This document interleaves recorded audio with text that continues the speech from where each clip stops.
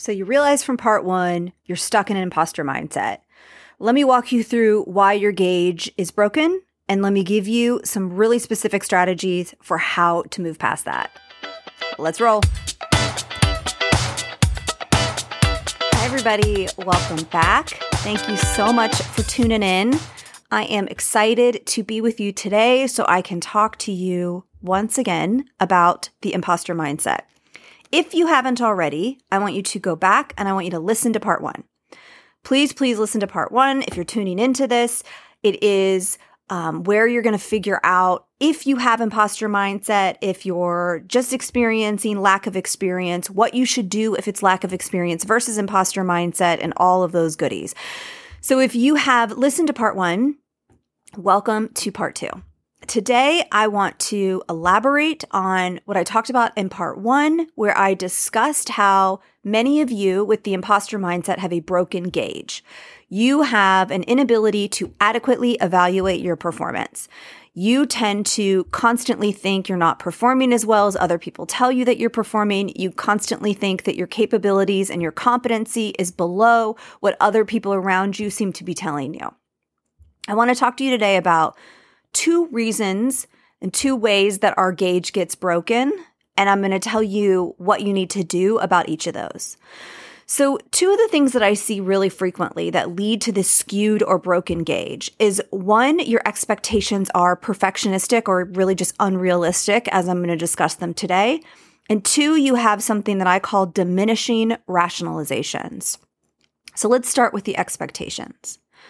I want you to answer these questions quickly as I ask them so that you get a really honest, sort of guttural answer when I ask the question. What are your expectations for how well you should be performing in this new role at the stage you're at now? So some of you are literally week one in your new role. Some of you are 6 months in. What are your expectations? How clear should you feel on the work you're doing? How much critical feedback do you think is normal to get? How often should you make a mistake? Daily? Monthly? Never? How often should you not know an answer to something that someone's asked you? How frequently should you have an experience where you stumble on your words in a presentation or maybe get a little flustered while you're talking about something? I want you to look at your answers to these questions. Often what I see in my practice is that my clients' answers to these questions are highly unrealistic and almost impossible to achieve. Many people will agree with the idea that failure is necessary and mistakes happen, but they agree with it in theory, but not in practice, right?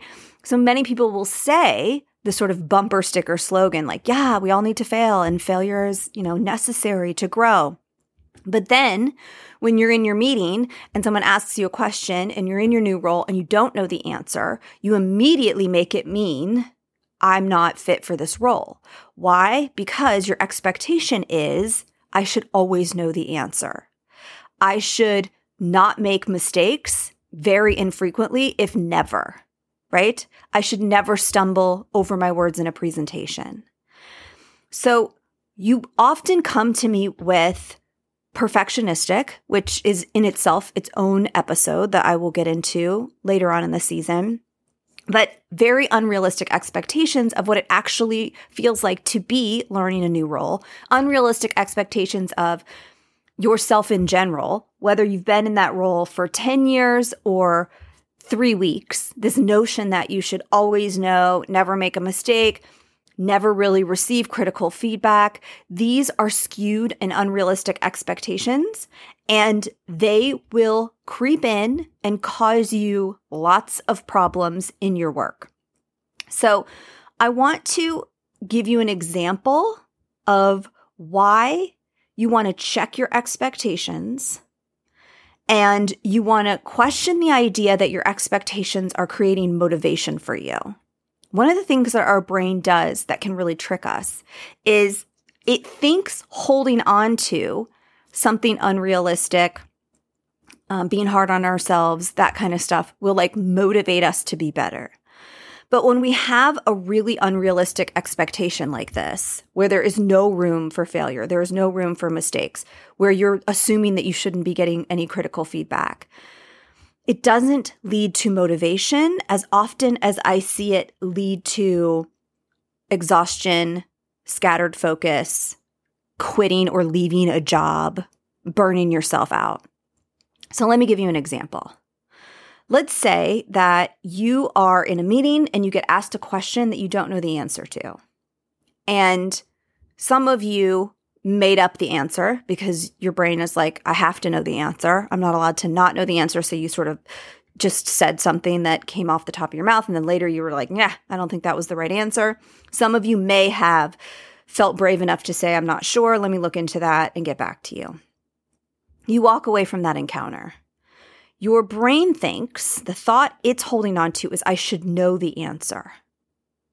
Rather than this being motivating, for most people, what I see is this: the thought, I should know the answer. The feeling that they get from that is either panicked, anxious, unsure, second-guessing. And what happens when people feel panicked, anxious, unsure, or they're second-guessing, they start to show up in a way that is hesitant. They start to overthink everything they're saying and overthink themselves before meetings, overthink their behavior going into a meeting, overthink what they know or don't know, try to anticipate everything that's coming up. And instead of it leading to a better performance, it often leads to a scattered focus, feeling totally exhausted, feeling like you want to quit, feeling like you're burned out, becoming really unable to tell if you like the job or don't like the job because you're constantly in this state of panicked, anxious, and unsure. So when the expectation creates anxiety versus a focused, calm motivation, it's not a useful expectation. I want to say that again. When the expectation creates anxiety versus a focused, calm motivation, it is not a useful expectation. So I want to give you an exercise to help you check your expectations. If you have children, I want you to pick one of your children and use them in this example. If you don't have children, I want you to pick a best friend, a sister, someone you deeply, deeply love, who you really root for, you want the best for. And I want you to put them in your mind. And I want you to imagine, if they're your children, you want to imagine that they're all grown up, they're your age, your experience level, and they're starting a new role. And I want you to answer these questions in terms of what you would want for them and what your expectation would be for them in this new role. And we're assuming all the circumstances are the same. Same age as you, same experience level as you, starting the same new role as you. But it's not you. It's either your child or your best friend or your sister or someone you deeply love. How much at this point in the role should they know? How clear should things feel? How often should they make a mistake or not know something? Should they ever stumble over their words during a presentation or a meeting? I want you to write out your expectations. What would you make it mean if they didn't know something? If they made a mistake? If they got some critical feedback on what they needed to improve in this new role? And what I want you to do is compare the expectations you have of yourself that we talked about at the beginning of this episode to the expectations you just wrote out. So many of you will find that the expectations are different, that your expectations of your child, all grown up, of your best friend, of your sister, are gentler, they're more realistic, they're more forgiving, okay? And if you are one of those people, then I want you to use the new expectations as your guideline. I want you to really play with the idea that these expectations are actually the realistic ones. They're actually the ones that are more accurate in this scenario than the ones that your brain is coming up with when it comes to you.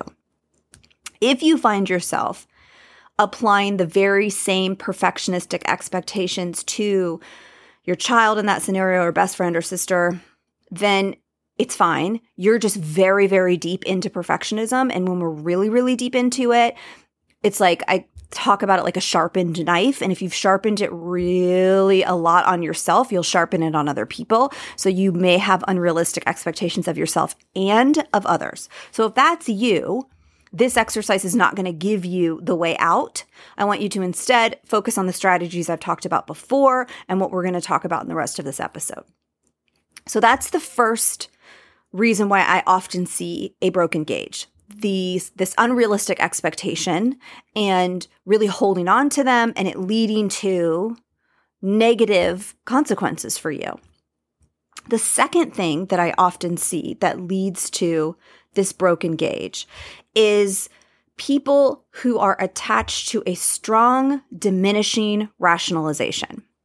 And I'm going to explain what I mean by diminishing rationalizations, a term I made up to explain this phenomenon. A rationalization that you believe for why you are successful or why you got this job that diminishes your competency and attributes your success to other superficial factors. I'm going to say that one more time. Diminishing rationalizations are rationalizations that you believe for why you are successful that diminishes your competency and capabilities and attributes your success to other more superficial factors. I will give you some of the most common ones I hear from my clients, some of the tried and true, with the caveat that many of us have our own versions, our own little sneaky twists on these.